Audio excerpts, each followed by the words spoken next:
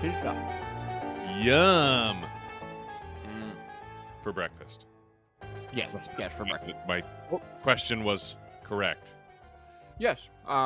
It's like a pre-breakfast because Ooh. after this, Grace and I are planning on going out to a brunch place that we've wanted to go to since we moved down here. It's a super nice place, but it's a place that you don't dare go when school is in session because all of the students make it like at minimum you will wait an hour for a table at minimum. Yeah. And is it like, which kind of goes into like what we were talking about recently about how long we wait for tables. Yeah.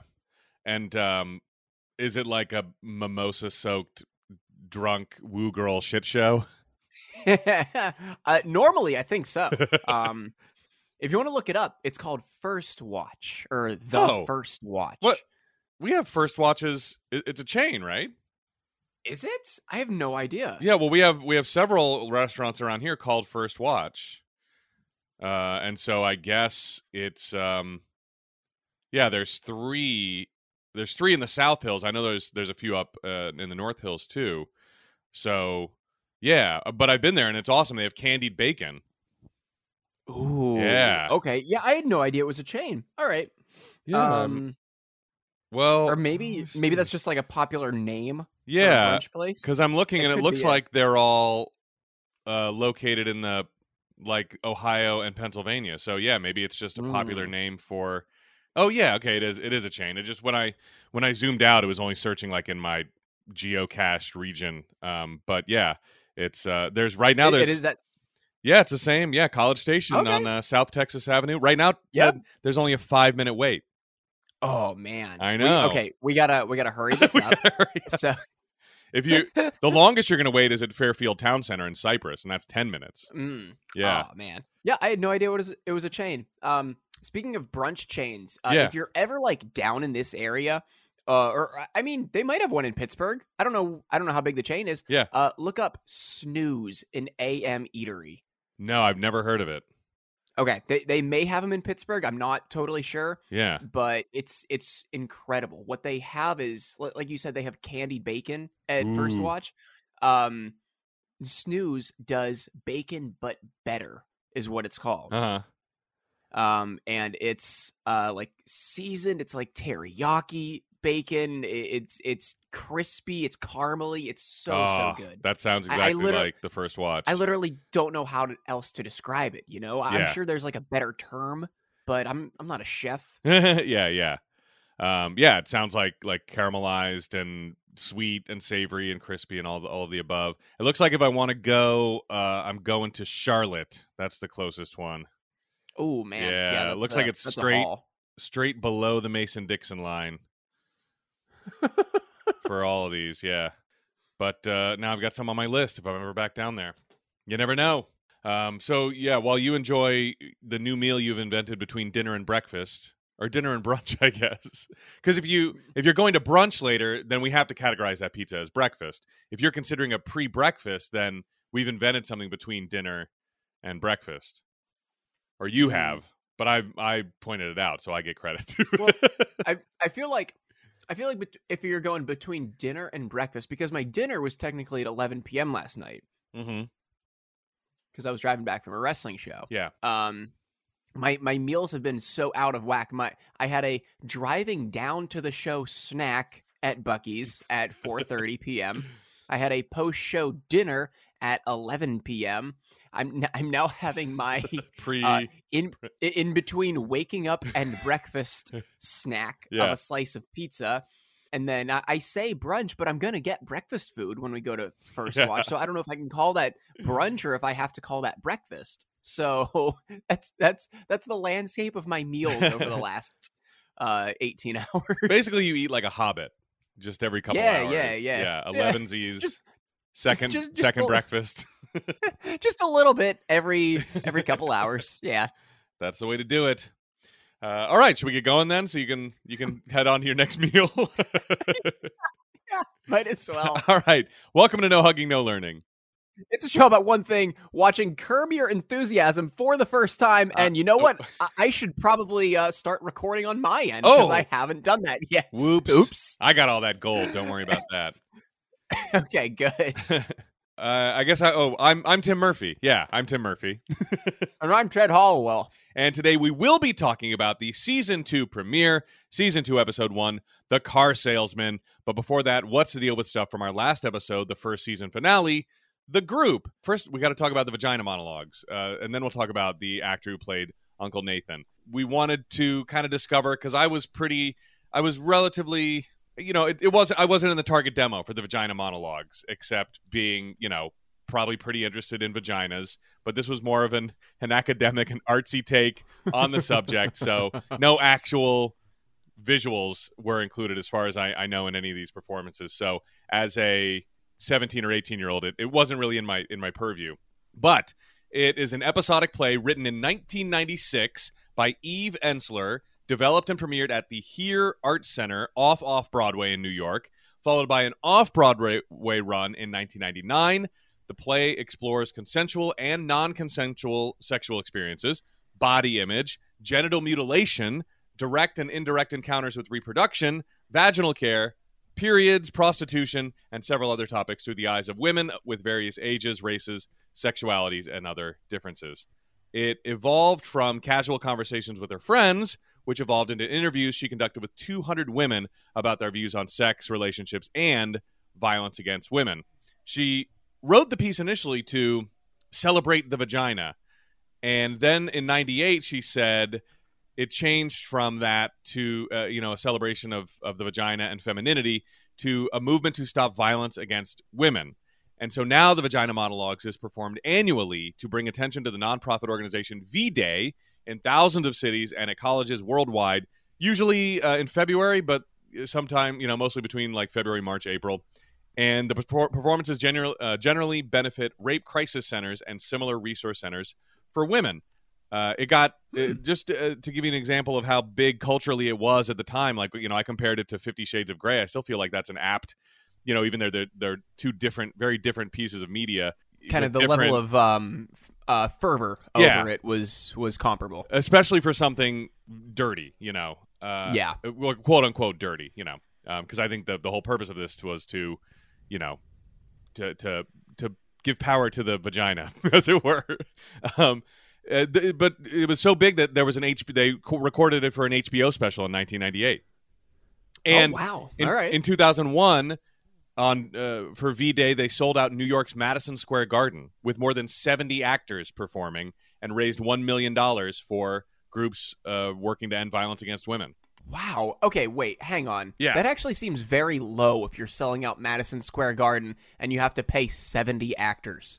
Maybe because it was a charity thing. They did it for free, because it was it was a V-Day thing, and so it was going to a nonprofit, and so everybody worked for free. And sometimes you do those, like Night of Too Many Stars, for instance. You get one person on board, and then everyone's like, oh, he's doing it? Well, I'm going to do it because he's a big star, and if I'm doing it, we're on the same level. I think you get a lot of you can work people's ego that way, and like, well, yeah, I mean, it is free, but when are you going to get to be on the stage at Madison Square Garden for a sold out audience? Like, no, that's a true. Good point. Yeah, I'll do that. I guess, but like, if it's a charity thing, $1 million, dividing that by like, say, Madison Square Garden has 15,000 seats. That's $66 a person.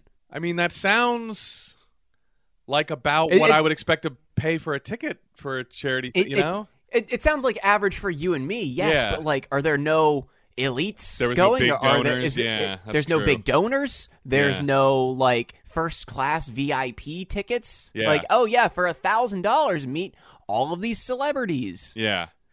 Ted declares Vagina Monologues performance for charity a failure. No. That's the takeaway. No, you're right. It does sound low, even for 2001 money. So yeah, I don't know how they settled on that. It was. I mean, good for them. Yeah, good for them. Sure. It's going to a good cause. Every little bit helps. Now, here's the interesting part. It did run at LA's Cannon Theater, not the potentially fake Lions Theater that we see in the episode, but it did run in LA from October of 2000 to May of 2001. And here's a little blurb I found when it was starting the run there, which the show coincides with. Has the Vagina Monologues, which has been playing a hit engagement at New York City's West Side Theater since last fall, begins an open run at Los Angeles' Cannon Theater October 13th. As in New York, the LA mounting will feature a new trio of actresses every 3 weeks. The inaugural threesome features Rosie Perez, Julie Kavner, who is, isn't she the voice of Marge Simpson? Yeah. And Swoosie Kurtz, all of whom have appeared in the off-Broadway version. Also for the LA run, I think the next 3 were Carol Kane, who was on an episode of Seinfeld and also in Transylvania 65000, Felicia Rashad, who was on The Cosby Show, and Kimberly Williams, who I think was, she's married to Brad Paisley, and she was in Father of the Bride, and according to Jim, I thought she was in a Sandler movie, but maybe not. And then the final cast included Downtown Julie Brown, Tia Carrere from Wayne's World, and get this, Rose Abdu, a.k.a. the interior decorator from the episode Interior Decorator. No way. Oh, my Lord. Yeah. And speaking of which, near as I can tell, Cheryl Hines has never actually been in the Vagina Monologues, although I think she would have done great. But I don't know why she never was in it, as far as any of the actors lists that I could find in all the runs. Is there a recorded version of the Vagina Monologues available to stream? That's a great question, because they did do an HBO special in 98, but I didn't look that up. I'll look up streaming vaginas right now. And oh no, Ted! No, oh no, Tim! No! Oh, I did just okay. Well, it does. So this link to HBO Max says, "Watch the Vagina Monologues on HBO." Yeah, I think you can. I'm seeing one for Hulu as well. Wow. Well, maybe that's like through the HBO sub. It is. Yep. Yeah. Add HBO Max to any Hulu plan for an additional $15 a month. I will not be doing that. Yeah. So, it looks like it is available on HBO Max. Okay, so that's all the info that I had about the Vagina Monologues. What about the actor who played Nathan? Where did I recognize him from? He seemed very recognizable. His name is Alan Arbus, and this was his final acting role. This Curb Your Enthusiasm episode was the last thing he ever did. He's most well-known for his role as psychiatrist Dr. Sidney Friedman on the series MASH, which my dad loved. So I'm guessing that's where I knew him from. That's got to be how you know him, right? Yeah, okay. Because I looked through all of his other stuff, and I was like, none of this is looking familiar. I mean, he has been in a ton of cult movies, like with Pam Grier, and stuff like that. Like a Robert Downey Sr. movie from a million years ago, but he's known more for TV. He has 45 TV credits, an episode of Mad About You, but I'm certain it's from MASH, his voice and everything. He's not the same actor in the Mystery Science Theater movie Riding with Death, which I thought for sure I was going to find was true, but it wasn't him, I guess. So I'm guessing it's just MASH. And he died of congestive heart failure in 2013 in LA at the age of 95. Oh, man. And if you do look at his filmography, you will see that he was in a movie in 2016. He played George Dankworth in a movie called Chief Zabu that began production in 1986, but was not finished and released until 2016. Jesus Christ. I know. It sounds like I didn't want to. I started digging into this movie, and I was like, no, this is not what it's about. It's just about Alan Arbus. But it does sound like a crazy, it's infamous for having an ad run in Variety for 2 years. I think from 1986 to 1988, they ran an ad like, this movie's coming out. It's definitely coming out. And then I think they finally gave up, and then somehow somebody finished it in 2016. I don't know how that happened, but yeah, it sounds like a crazy, crazy production. It's about two real estate brokers or something who go to this island that recently had a coup or something, and they try to take it over or buy it and rule it somehow. I don't know. So that sounds like a crazy story for another podcast. Somebody else do the Chief Zabu podcast. We'll do the Chief Zabu minute, and we'll watch it a minute at a time. So here's some other trivia and tidbits from the show. I can't believe neither of us caught this. Melanie Smith, who played Lucy, appeared on 3 episodes of Seinfeld in the 5th season as Rachel Goldstein, Jerry's girlfriend who saw George after he was in the pool. I can't believe neither of us recognized her, especially because she's one of the longest lasting Jerry girlfriends. She lasted 3 whole episodes. I know. That's got to be a record. And Cynthia Zaghetti, who played the incest group leader, appeared on Seinfeld in season 3 as Sherry Becker, the high school ex-girlfriend of Jerry, who he reconnects with since she remembers reading an overdue library book with him in 1971, which he still has yet to return in 1991. She clarifies to him that it was an entirely different book that they read together. He misremembers her dress color and basically everything about it, the situation. So, he's like, but you wore that purple dress and we read Tropic of Cancer. She's like, no, I was wearing a yellow dress and we read Tropic of Capricorn or something like that.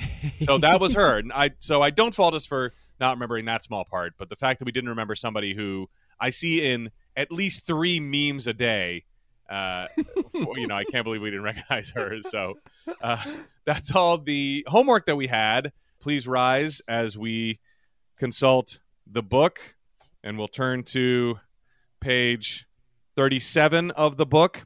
And in this episode, well, I see the first bullet point is the actress who plays Larry's ex-girlfriend also appeared on 3 episodes of Seinfeld. So there we go. The Hamptons, the opposite, and the Raincoats. At lunch, Larry tells Lucy he didn't go to the prom, which was true in David's real life as well. I wasn't aware of the prom. I had no idea that it was even going on, or not that I would have gone. It's not the kind of thing that would ever occur to me.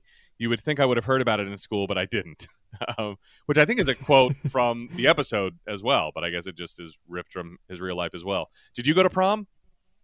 Yeah, I went to my senior prom. Yeah. That's the only one I went to, though. Yeah, I went to ring dance, which is what they call junior prom in my locale, because that's when you got your ring, your class ring there. Okay. And then, so that was like our equivalent of junior prom. But then I did go to senior prom as well, even though, it was one of the, like, I never went to any other dances, but you just feel like it's that something you have to do. Same. You know? Yeah, I never went to any other dance. Yeah. I mean, I take that back. Like, I didn't go to, like, the unofficial Friday night, let's have a dance, let's have a sock hop dances, like, I did... I did go to. You went to like semis though. I went to some homecomings. Yeah. Okay. Yeah, I didn't go to that shit either. Yeah, it wasn't. It wasn't my thing, certainly. But the scene where Larry and Cheryl run into Larry's ex-girlfriend was shot in the lobby of the Curb production offices in Santa Monica. So there we are. I guess those are technically Jeff's offices too. Okay. Yeah. What were they thinking from the "What They Were Thinking" section? Laraine Newman, who, by the way, is a very famous actress. I don't even think we pointed out that this was Laraine Newman in the last episode. She's like a famous actress and comedian. She says, people have tried to bring improv to TV time and again, and it's never worked until this show. Curb is the logical next step from a Herald, which is an improv game created by Viola Spolin at Second City. Larry just evolved the form, and I was really happy to be a part of it. It's funny, they misspell Herald here, Herald, like a heralding angel or something like that. But I do know enough about improv to know that the Herald is actually named, it's like a capital Harold. And I think it comes from, like, they just had this exercise and they were teaching it and they wanted to know what it was called. And so they were like, what's this exercise named? What's the idea behind this style of improv? And whoever came up with it was like, oh, it's called Harold. It's named Harold, like the name Harold. Just like the old man named Harold. Like the old man named Harold. Okay. Yeah. It's like the old Beatles joke, like, what do you call that haircut? And like Harold or something like that. It is derived from that sense of humor. So it's interesting in the book. I found a typo. Who do I write to? Who do I write to get my $7.99 from Barnes & Noble back? Melanie Smith, who of course played Lucy, said, everybody just gets along so beautifully. Larry draws people to him who would have a particular bent on life. And if somebody filmed the stuff on the set and out of the scene, it would be a show in itself. So it sounds like a very fun off-screen environment as well, behind-the-scenes environment. So this, now that we're done with season 1, there's something called the improv process, and it says, like a whole couple pages here, and it says, Curb Your Enthusiasm is an entirely improvised show. Every season, David writes 10 outlines for 10 shows that cover the season's arc. The following scene, in which Larry meets with his lawyer, grew out of the three-sentence outline below. So here's the outline. 4B, Interior Lawyer's Office, from Interior Decorator. After some chit-chat about the script, Larry mentions to his lawyer that he was surprised she'd billed him to read it. She feels it's part of the job. The meeting does not end well.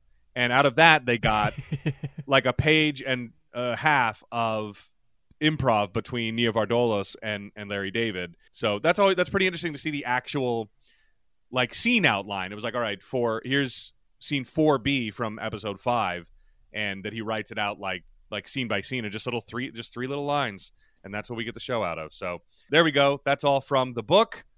You may be seated. Oh, man. Okay, so do we have any other news or anything? I don't think so. Okay. I know we were going to talk about our top episodes of Season 1. Do you want to save that for the end of this, or do you want to get into that now?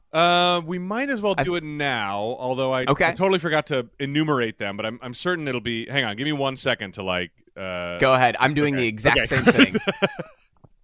Okay, that was easy. Yeah, I think I've got my top 3. Yeah, here. I think I only had 4, and it was easy to cut out the last one because I had written the great note "low" underneath the star, and I remembered like, all right, if this makes it, this will be low, and so boom, you're off the list, and the other 2 made it. Congrats. Yeah. All right, so Tim, do you want to go first with your top 3 episodes of Season 1 with a bronze, a silver, and a gold medal episode? Sure. My number 3 is Affirmative Action. It's some great cringe humor from Larry David, and it comes in a great full circle with him getting his comeuppance from, who was it? Denise, I think is her name.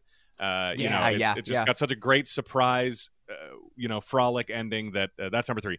Number 2, Beloved Aunt. Okay. Just another funny episode, and great. I loved between him and Jeff the whole thing that with his mom, and that was very funny. And number 1 is Porno Gil, without a doubt, probably carried on the back of the great Bob Odenkirk. So, yeah, and the house that cum built. Yeah, the house that cum built, and his collection of tiny bottles, which are smaller than regular bottles. Okay, so I gotta know, because I totally forget. What was the episode for you that was low? That would have been number 4. My honorable mention goes to Amco. God damn it, Tim. Okay, so in no particular order yet. Yeah. I have those exact same 4 episodes. Of course. So I gave my honorable mention to Beloved Aunt. Okay. But number 3, I did Affirmative Action. So we were both on that. Number 2, I did Amco. So we switched Amco and Beloved Aunt. And number 1, I also said Porno Gil with Bob Odenkirk. Of course, you can't deny Porno Gil is the best episode. It was, and I think if I would have been watching Season 1 out of order, maybe Porno Gil wouldn't have hit me as hard as it did. But it was episode 3 in the season, and I did not like episode 1 or 2. So it was the first episode of Curb that I genuinely loved watching. Yeah. So yeah, even though this show started with an obvious mission statement and what they like, it still took a little bit to hit the ground running, just like Seinfeld did. The first really great episode of Seinfeld didn't come until season 2, I think we found. So yeah. I mean, there are some good ones in season 1, but Yep. So, all right, not a surprise. We'll see if we, deviate, if our choices get a little more disparate as we continue through the series. It'll be interesting. Okay, so if you have never listened to us before, we are not a research-heavy show, despite the last 20 or so... Oh, wait, I'm looking at the time of my recording. Despite the last 26 minutes of just bullshit... we like to have our questions pop up naturally in the run of the show as though we are assigning them to ourselves the week following with homework. I've never seen these episodes before. Tim has never seen these episodes before in the last 20 or so years. If we miss anything, if we egregiously skip over something, please send us an email or send us a tweet. It's at NoHugging on Twitter or nohuggingnolearningshow@gmail.com. Both of those links are down in the description or on the show description page on Apple Podcasts. If you like what you hear, please give us a 5-star rating and a written review wherever you can do so on whatever podcast app. I know Apple Podcasts supports it. I know Spotify supports it. I'm sure there's a few others, but if you do that, please send us a screen cap of your review to either at NoHugging on Twitter or nohuggingnolearningshow@gmail.com. because I know sometimes we won't see them. Apple does not notify us if people leave a new review, which is a big old flaw in the system, I feel. If you would like to support us monetarily, give us a few bucks a month. We would greatly appreciate it over at No Hugging.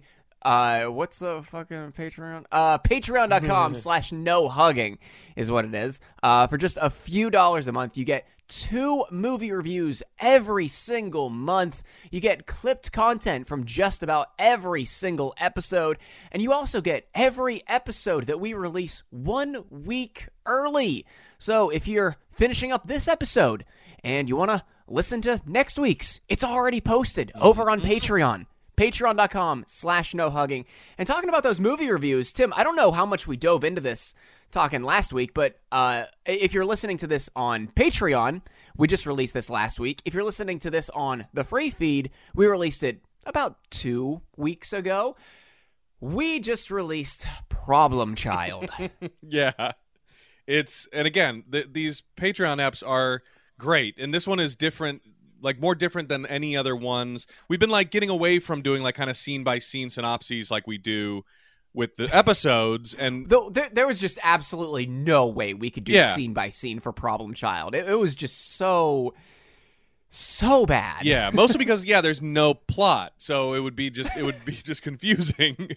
And so it's the most. It would be like doing scene by scene of a Jackass movie. Yes, exactly. That's a great analogy. It's the most review-like movie review, and it's also the shortest. If you were like, oh, these things are too long, it's also the shortest one we've ever done. It's actually not the length of the movie for once. So, yeah, I highly recommend it. And if you are as old as I am and you remember this movie being great and you remember people going to see it, it was Universal's highest grossing motion picture of the year it came out, 1990. If you remember the cultural excitement over the Problem Child and how great it was, just listen to the Patreon. Just listen. And then you're probably going to want to watch it. Yeah, just listen and know that we're sorry. Yeah. Like, I don't recommend going back to watch it, but listen to us and then go, no, now I have to watch it because I remember loving this movie when I was 10. And now I want to go back in time and like strangle 10-year-old me for thinking any of it was funny. 9-year-old me or whatever. When I probably saw it when I was 10 because it was probably on VHS at that point.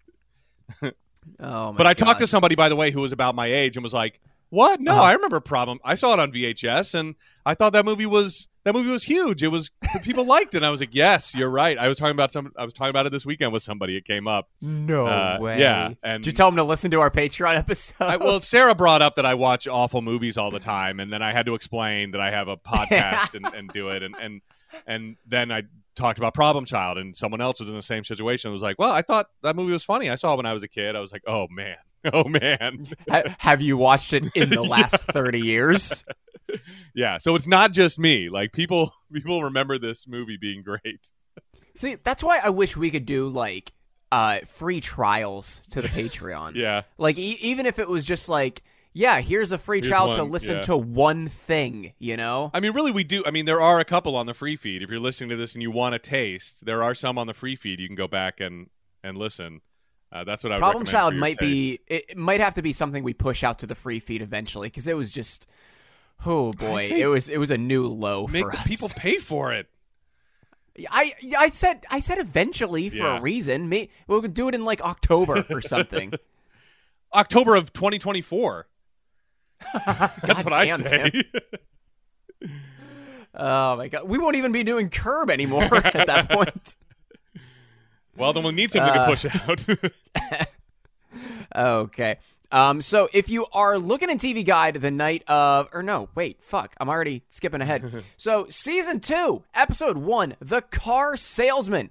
Original air date September 23rd, 2001. 8 days post 9/11. Oh my gosh! Wow. If you're looking at TV Guide that night, I think it's 8 days, right? 9/11. No. 12 days. 12 days, yeah, wow. If you are looking at TV Guide that night, you are going to see in the season 2 premiere, Larry shocks everyone by taking a job as a car salesman. Not bad. I mean, there's some other plot lines you could put in there. Yeah, there's some other things that happen too. Yeah, we'll see if we can make it better. I don't know how we're going to shove those things in. But we'll see. Maybe at the end.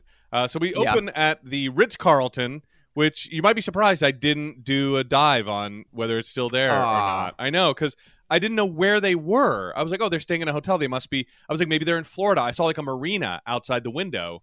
And so by the time we got to that they're still in LA, I was like, too late. I'm already done with this scene. Oh, well.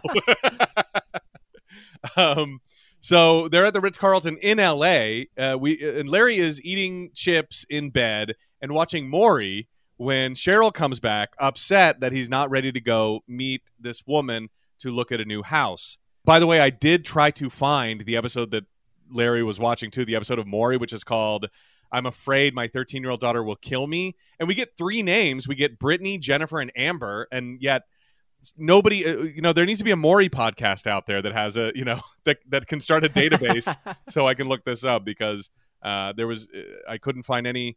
There was something in season, there was a good list of season 1 episodes, and then it took a break for season 2 and 3, and season 4. I'm like, what is that? This is like the lost seasons of Maury. Like no one took record of those. So I don't know when this aired or what it was about. You can kind of tell what it's about. And Cheryl's wondering if he's ever going to work again, or if he's just going to sit around eating in bed watching trashy daytime TV. But it's weird because he doesn't have to work. He makes probably $1 million a day just on Seinfeld residuals. But I guess Cheryl's getting sick of him hanging around the house.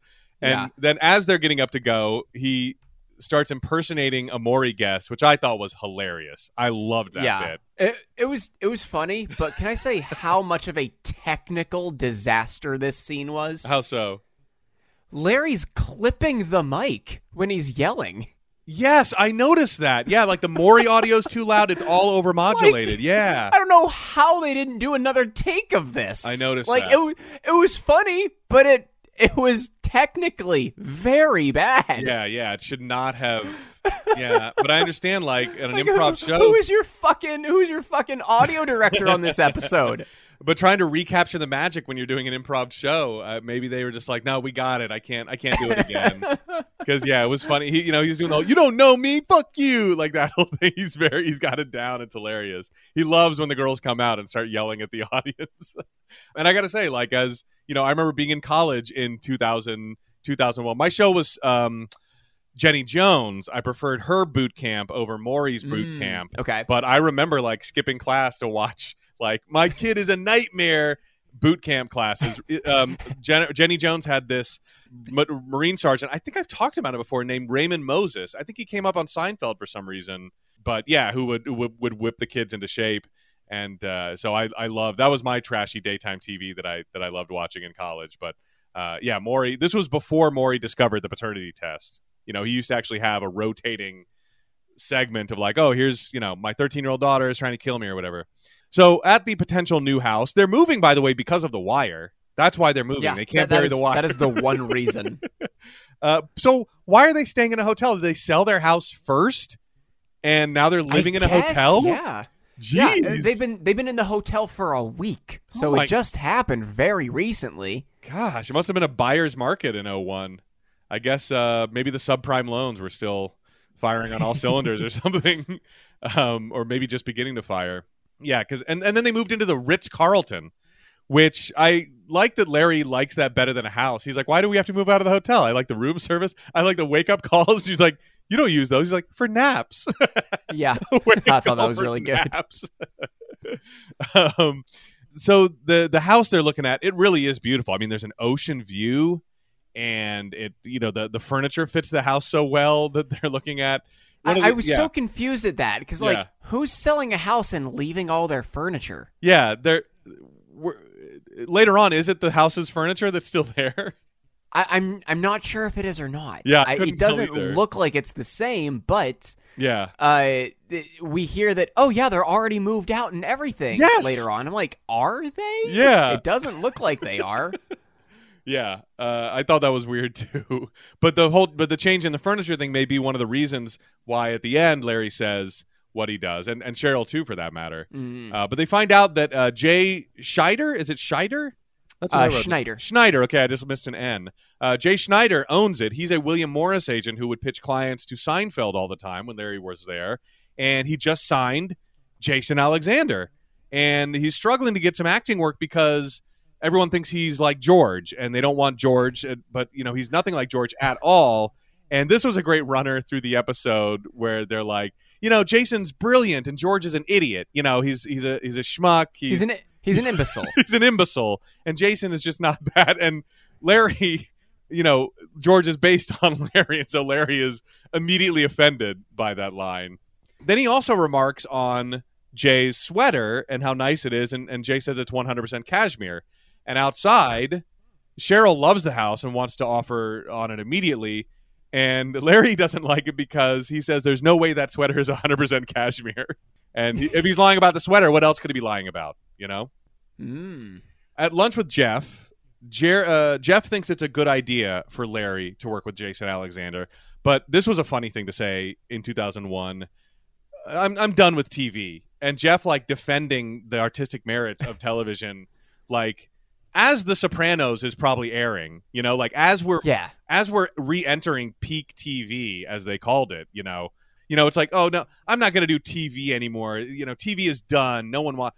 Okay, the first episode was 1999, so the Sopranos is airing, but I guess it has yet to actually change the TV landscape where people are going, oh no, TV is the new movies. Movies is whatever.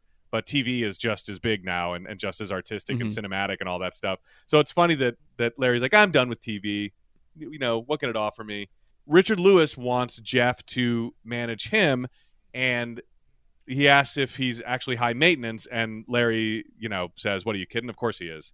They run into Tom Clark at this lunch that they're having, who is a car dealer. He owns Toyota of Hollywood. And Larry just kind of, casually says he always thought he'd be a good salesman because he can talk anyone in and into anything except women into sex. That's the only thing he couldn't do. But he can manipulate people very well. I like the way the car dealer guy played this because, we've talked about this conversation many times where you meet somebody and they're like, oh, me and my friends could do a radio show. Yeah, my life is a radio show. I could do that easy. That's such an easy job. And then you go, well, no, there's more to it than that, but they never buy it. So I respect the car salesman guy for going, it's in my blood. I like the money, but the selling is, there's a skill to it and an art to it. And Larry just diminishing all of that, going, nah, anybody can walk in off the street and do it with no training. So I appreciate that the guy was offended by it. When the guy finds, so they're not into it until the guy finds out he is Larry David, quote unquote, capital Larry David, the co-creator of Seinfeld. Yeah. So he agrees to let him try. I guess the fact that he can't be a weirdo. He wouldn't take Jeff's word for it until he found out he's a celebrity, I guess. But he agrees to let him try, maybe 2 or 3 days. Jeff is annoyed at Larry working as a car salesman instead of working in television. I guess maybe because Jeff doesn't make any money from any commission that Larry might make as a car salesman. I don't know. If I was Jeff, I would say I'm still taking my commission on whatever you make. Yeah. I get 10% of your cut of the car sale. But yeah, I think it's just that he's annoyed that his talents are being wasted. It's like you are one of the biggest comedy writers of all time, and you haven't done anything, and now you're going to be selling cars. That's what you're going to do with your time. And by the way, everybody is so loud in this conversation. Jeff and Larry, and even Tom to an extent, in this little tiny restaurant, and yet the extras are still doing their thing where they're like, I'm having a conversation in the background. Oh, you wanted some of that too? Oh, yeah, I really like that. I'm like, no, I think if this was realistic, people would be staring at this table because everybody is so damn loud. Fucking shouting at the top of their lungs. Jeff Garlin is always loud, but in this, he's like, what are you doing? Oh, my, we're in a restaurant, sir. Jeez. God. And Larry says he will sell a car on the first day. He has no doubt about it. But Tom, is like, you're probably not going to sell anything on the first day. Well, not only that, Larry guarantees that he will sell more cars than anybody else on the lot. That's hilarious. This is such rich guy stuff on an approachable level. It's like, oh, I have more money than I know what to do with. So I'm just going to do this thing that people do for a livelihood. And it's a goof. I'm going to do it as a goof, I'm just going to do it as a silly goof. Yeah. Just a silly thing to do. I'm just a silly guy. To extrapolate it, it's like, I'm going to go to space as a goof. That's what rich guy, I'm going to buy this social network that's as the a current goof thing. Yeah, that's the current, but on a much smaller level, it's, I'm gonna be a car dealer for like a day. That's hilarious. Oh my gosh, guys, wouldn't it be funny if I was a car dealer for a day? Wouldn't that be a laugh? Wouldn't that be a riot? Yeah, it's just so funny, out of touch rich guy stuff to do. I need something to do. I'll get this job. I'll walk into a job that people apply for and don't get. So back at the hotel. Tim, this is how you should start approaching like jobs. Every time I drive by a business, I'm like, because there's a joke about what? Fuck it. I'm just gonna walk in and say I can do this. I think about it every time I pass a business, which is every 3 to 5 seconds when I'm driving around. I'm like, why don't I just walk into Smith Brothers Fabricating and go, what do you have for me to do? I'll do anything, and hopefully there's like some boomer behind the desk that's like, because that's such like a boomer meme of like, kids don't work. I went into the office and I said I'll be a courier and they said you're hired. Haven't you heard that before? Like I have. It honestly sounded like you were doing a Mark Maron impression there. But I've thought about that. I was like, well, boomers say to do this, I should just do it. Like walk in, just do it. Yeah, just walk in and say, I need a job. What do you have for me to do? I can start today. I really have thought about it. And then all of a sudden I'm molding plastics or something. I don't know. Yeah. Why not? Yeah. You've got moxie. I like that. So when he gets back to the hotel, they've accepted the offer. They're so motivated to get out. They can move in on Monday. But Larry breaks the news that he has a job. And I love how excited Cheryl is. She's like, well, I got to work on Monday. And she's like, oh, you do? And he's like, yeah, I'm going to be selling cars. And immediately she's annoyed. She first thought like, oh, did you talk to Jason? You guys going to do that thing? Yeah. Oh, you called Jason? No, I'm I'm going to be selling cars. He knows she's going to be pissed because he's like laughing as he tells her, I'm going to be selling cars. I also loved Larry compares like this thing that he just like wants to do. He compares selling cars in a showroom to running a marathon and swimming the English Channel. Exactly, like hobbies, like rich people hobbies maybe. He's like, some people's hobbies are running marathons or swimming in the English. I'm just going to do this. I'm going to sell cars. He's like, they want to see if they can do it. They want to see if they can swim the English Channel. I want to see if I can sell cars. That's the better way of reading it. Yeah. Yeah, it's like, I want to see if I can read a marathon. I want to see if I can run a marathon. I want to see if I can sell cars. And when he starts going through like a salesman bit, which I also thought was funny, but the extra funny part I thought when he was like, check this one out, the Rave or the RAV. Larry's never heard of a RAV4, the Toyota RAV4. I really think Larry David the man has never considered driving a RAV4. I really think the Rave, he does it like I didn't even know there were 3 ways to pronounce that, and he finds the 2 that I had no idea, the Rave or the RAV. I guess maybe British people call it the RAV4. The RAV4. Is that your RAV4 parked behind me? I also didn't know that the Prius had been out that long. Yeah. That's crazy. But it was like the first, at least mass-produced hybrid, I think.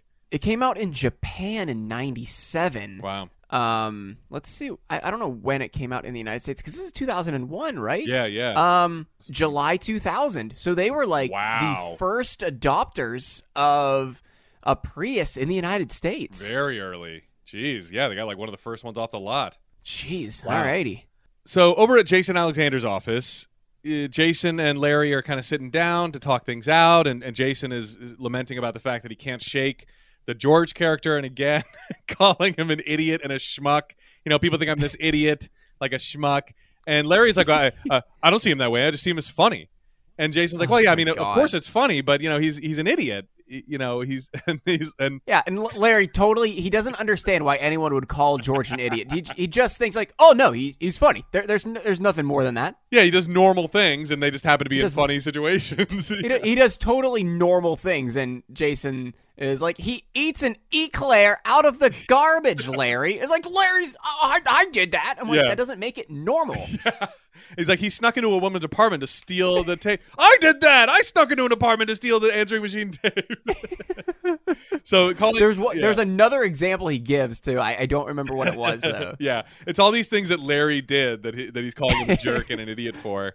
But then that sparks an idea in Larry's head, an idea for a series. What if you play an actor who can't shake this very popular role, and that's what it's about, and Jason loves it. Is this kind of the plot of the show Episodes? Are you familiar with that? No, I'm not. But I will tell you what I do think it is very familiar with. What's that? Is BoJack Horseman. Oh, yeah. It sounded familiar when I heard that. I was like, that sounds like a plot of something that I've already. So yeah. BoJack Horseman's kind of the same thing, right? Kind of. I mean, where Jason wants to act, and BoJack just wants to, drink himself to death, wake up, only to get drunk and fall back asleep, and live off his horsing around money. Where Jason Alexander wants to be a working actor. Yeah, he wants to spread his wings. Yeah. The plot of Episodes is Matt LeBlanc plays himself. So he plays Friends actor Matt LeBlanc, and these people bring like a show from England to like make an American version of this popular British sitcom, and he plays like a caricature of himself. But I don't know enough about it to know if it's kind of the same thing where he's like, no, I'm not Joey from Friends, I'm this guy. I think it is kind of, but he's also kind of a caricature of the Matt LeBlanc character, as I guess Jason would be in this that they write. But it's a great idea, and Jason's like, great, let's get started on it. But Larry can't do it because he's selling cars. And I'm like, why do we have to get started today? Why can't we get started in a couple weeks? Why do we have to get started? It's like, this isn't something that's going to go to pilot immediately. Like, this is going to take like 6 more meetings before we get a script, I would guess, But so Larry can't get started on it right now. But maybe maybe Jason was just eager to get started on it, but Larry can't because he's got a job selling cars. And it's funny because every time he starts off telling somebody, it sounds like a job in the entertainment industry. He's like, well, no, I'm doing something right now. I'm working on something right now. He literally says it like that. I'm like, oh, what is it? I'm selling cars. So Monday morning, Larry utilizes the wake-up call, the hotel wake-up call, to get ready and show up bright and early at Toyota of Hollywood, which, by the way, is still at 6000 Hollywood Boulevard. If you want to go there and buy a Prius today, by all means, it's still there. And we get a montage of him trying to sell to customers. And every single time he tries the hack salesman trick. If you are going into sales, I sure hope they're not still teaching this. Of like when someone gives you their name, you mention your connection to that name. It is like from how to sell to customers, like some video in the 1940s probably. And I've been in sales situations where I remember one time Sarah and I got suckered into a timeshare thing. And I was like, check this out. Were they doing this? I told her, I was like, check this out. When this guy comes over, he's going to say he knows somebody with one of our names. And sure enough, he was like, oh, Tim, that's my brother's name or something like that. And she was like, how did you know that? I was like, it's just a hack salesman trick. And I can tell this place is full of hack salesmen, who watch the same VHS when they first start. All right, watch these 10 VHS tapes and then you're a salesman. It's like, oh, cool. So it's just funny that he does that. He thinks that's the way into everybody. And there were a couple of bits here. I'd like to know what you liked out of this. One of my favorites was, what does GTS stand for? Oh, that's he's like, there's the GT and there's the GTS. He's like, that's guaranteed tremendous safety. And the guy's like, no, the GT is just guaranteed tremendous. I loved one of the guys asking about like, oh yeah, these SUVs, I see reports of them like rolling over, and Larry's like, this thing rolling over? No, look at it, and just starts shoving the SUV and starts rocking it back and forth, and the alarm just starts going That off. was awesome. I loved when those two people come in. It's obviously like a boyfriend, girlfriend, maybe, or something. I couldn't tell the relationship, but when the guy is trying to talk the girl out of buying the car, and Larry pulls him aside, he's like, "Why are you fucking up my shit, man?" Yeah, what the fuck are you doing? Yeah, he's like, she wants the car. Let her get the car. And he's like, but she won't be able to pay for the car once it's off the lot. But he mocks Larry, and he's like, she wants the car. She wants to pay for the car. And the guy's like, yeah, but she's not going to be able to pay for the car once she drives it off the lot. That was hilarious. It was good. It was really good. And he walks everybody. He doesn't sell to anybody. This was a great tag on the whole scene. He tries did you ever watch the Seinfeld show? Oh my that Lord. Was great. Like that's when he's desperate. He pulls out the Seinfeld show line. Always. I love that series runner. But even that doesn't work. Don't you want to buy a car from this guy who co-created Seinfeld? That's the only reason you'd buy the car.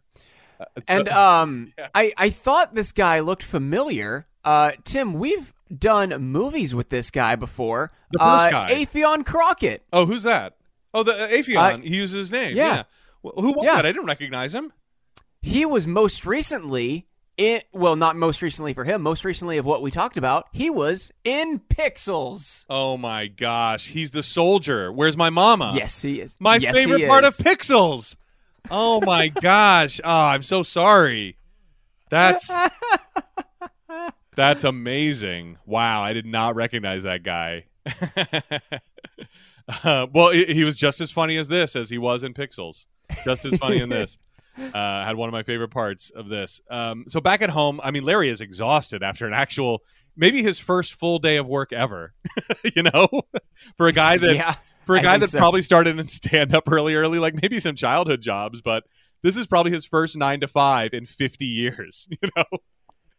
And he's exhausted. He made no sales, and now that him and Cheryl are mostly moved in, the house seems different. And Cheryl even agrees. She's like, maybe when we get the pictures up, it'll be better. But they're both kind of the shine of everything has gone.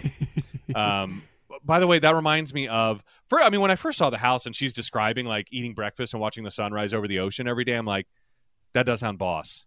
That would be that. What an amazing I want a house like I didn't before. Like it's an option. I want a house with an ocean view. Really fucking easy to do in Pittsburgh. But Larry is talking about, I love all his non sequitur improv. Like, are you allowed to shoot the whales from here? Can you shoot the whales? Because I like blubber with my breakfast.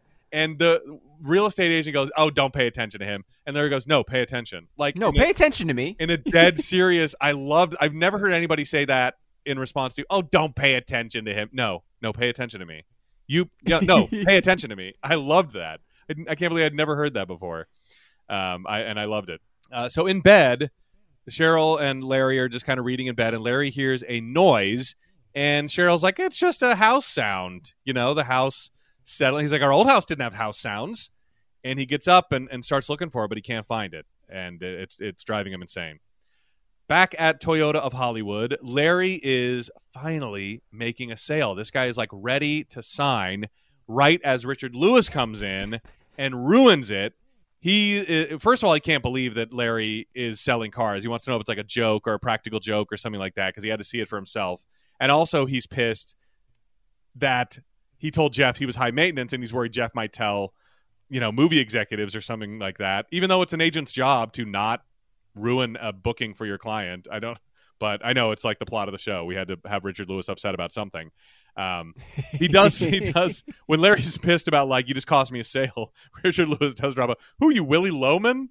which is the main character in Death of a Salesman, which is funny. That was really good. And we know the Seinfeld crew is fans of that particular play because of how often Jerry refers to George as Biff, as in Biff Loman. Biff.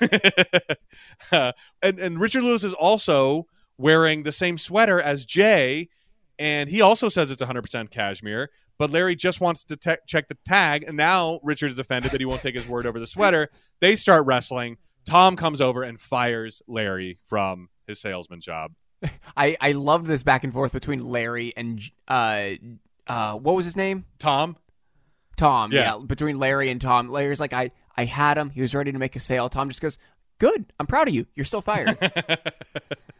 Yeah, no nonsense. He's not letting this like rich celebrity wreck his sales anymore, or his showroom. Back at home, Cheryl is there with a guy who is checking for the house sound, and he can't find it. Larry's like, well, we don't really hear it during the day. It's at night. Can you come back at night? And the guy obviously really doesn't want to. He throws out a line that any parent would go, oh my God, no, of course. He's like, yeah, I mean, I guess I could get a sitter. And Larry's like, oh, great. Cheryl's being the polite one, like, no, we don't need that. We don't. And Larry's like, no, he said it's fine. Like anybody, but Larry's not a parent, so he thinks the guy is like wanting to come back and work, but like that is code for we can't make it, but if you're gonna be an ass about it, we will. I guess I can find a sitter with like 4 hours notice. I guess I can try that. Great, come on back tonight. So in bed later, Larry is going to work with Jason, and he's like, yeah, I'm gonna do that thing. In fact, I'm gonna call him now. And Cheryl's like, what? It's 10:45. It's 45 minutes past the cutoff time. And Larry says you get an hour dispensation for good news. He was like, think about funerals and babies. We don't pay attention to the time then. We call at any time. And so Cheryl and Larry are arguing as the guy from the next room yells for them to quiet down so he can try to find the house sound. And Frolic starts up, and that's the end of the episode. Oh, boy. All right, what do we got homework this week? I didn't write anything down. I mean, we kind of did some concurrent homework with like the Prius and Avion and Avion, sorry. I was talking about the water, I guess. Evian, yeah. And something else that we did in the middle as well. So, yeah. Okay, yeah. Willy Loman, maybe we could have, but we don't need to. We know. So, yeah. All right. What do you like for cover art this week? It's got to be Larry at the dealership, like Larry with one of the customers. but in what part? I know. God, yeah, I'll find something good. Yeah. I personally want to get like him like rocking that SUV back and forth. Yeah. But I'll see what works out. Maybe him with Richard Lewis. Yeah, or just I kind of like him, with his hand out, like showing the car, like one hand in pocket, one hand out. I feel like there's a good shot of that, like literally him looking like a car salesman. Yeah, it has to be something like that. Okay, let's see what we can do about this week's description. So we had, in the Season 2 premiere, Larry shocks everyone by taking a job as a car salesman. I mean, he does shock everyone. He shocks Jeff and Cheryl. Like, I don't hate it. I mean, the only thing I would add is like, as the Davids move into a new house, Larry takes a job as a car salesman. I mean, but do we need that? Or I don't think so. I mean, you could. I don't know. You could even say like, okay, here's a long run on one, and it may be even longer than what we have. But as the Davids move into a house, Larry takes a job as a car salesman instead of working with an old friend or something like that. You know what I mean? What about this? Instead of working with an old friend, however we want to say that, instead of an entertainment job, Larry begins selling cars as the Davids move into a new house. How's that? Long? Is it bad? You don't like it? It's not that I don't like it. It's long. Yeah. It's long. Give it to me one more time. I think it's... Okay, so if you can't even remember No, I think it's instead of a job, or instead of an entertainment job or something like that, Larry begins selling cars as the Davids move into a new house. Instead of a job in entertainment, Larry begins selling cars as the Davids move into a new house. That's good. I like that. Okay. All right. It's better than your first draft. I thought it was about the same, but okay. Because I kind of like it too. It brings everything together, and it's like we don't need those. They put one in every week. Those descriptors, like as he always does. Larry does. Larry shocks everybody. Larry surprises everybody. Larry disappoints everybody. It's like, yeah, that's what he does. Let's not talk about the reaction. Let's just talk about the causes. We'll watch the show to get the effects. That's what a tease is. You give us the cause, we'll watch for the effects. That sounds like, why is he taking a job as a car salesman? Why not in entertainment? Is he blacklisted? What's going on? Yeah. So I think we did it. Okay, well, next week we have got Season 2, Episode 2, Thor.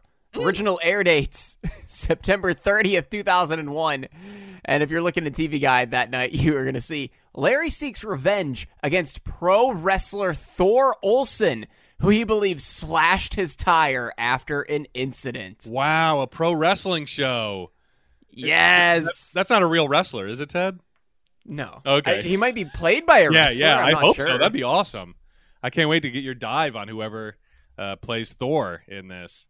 Yeah, okay. I vaguely remember this episode, mainly just the tire slashing, but I don't remember what leads to it or anything. So, yeah, I'm psyched. What did you think of this episode? I liked it. I didn't. I don't know. I don't think I'm gonna star it. Yeah.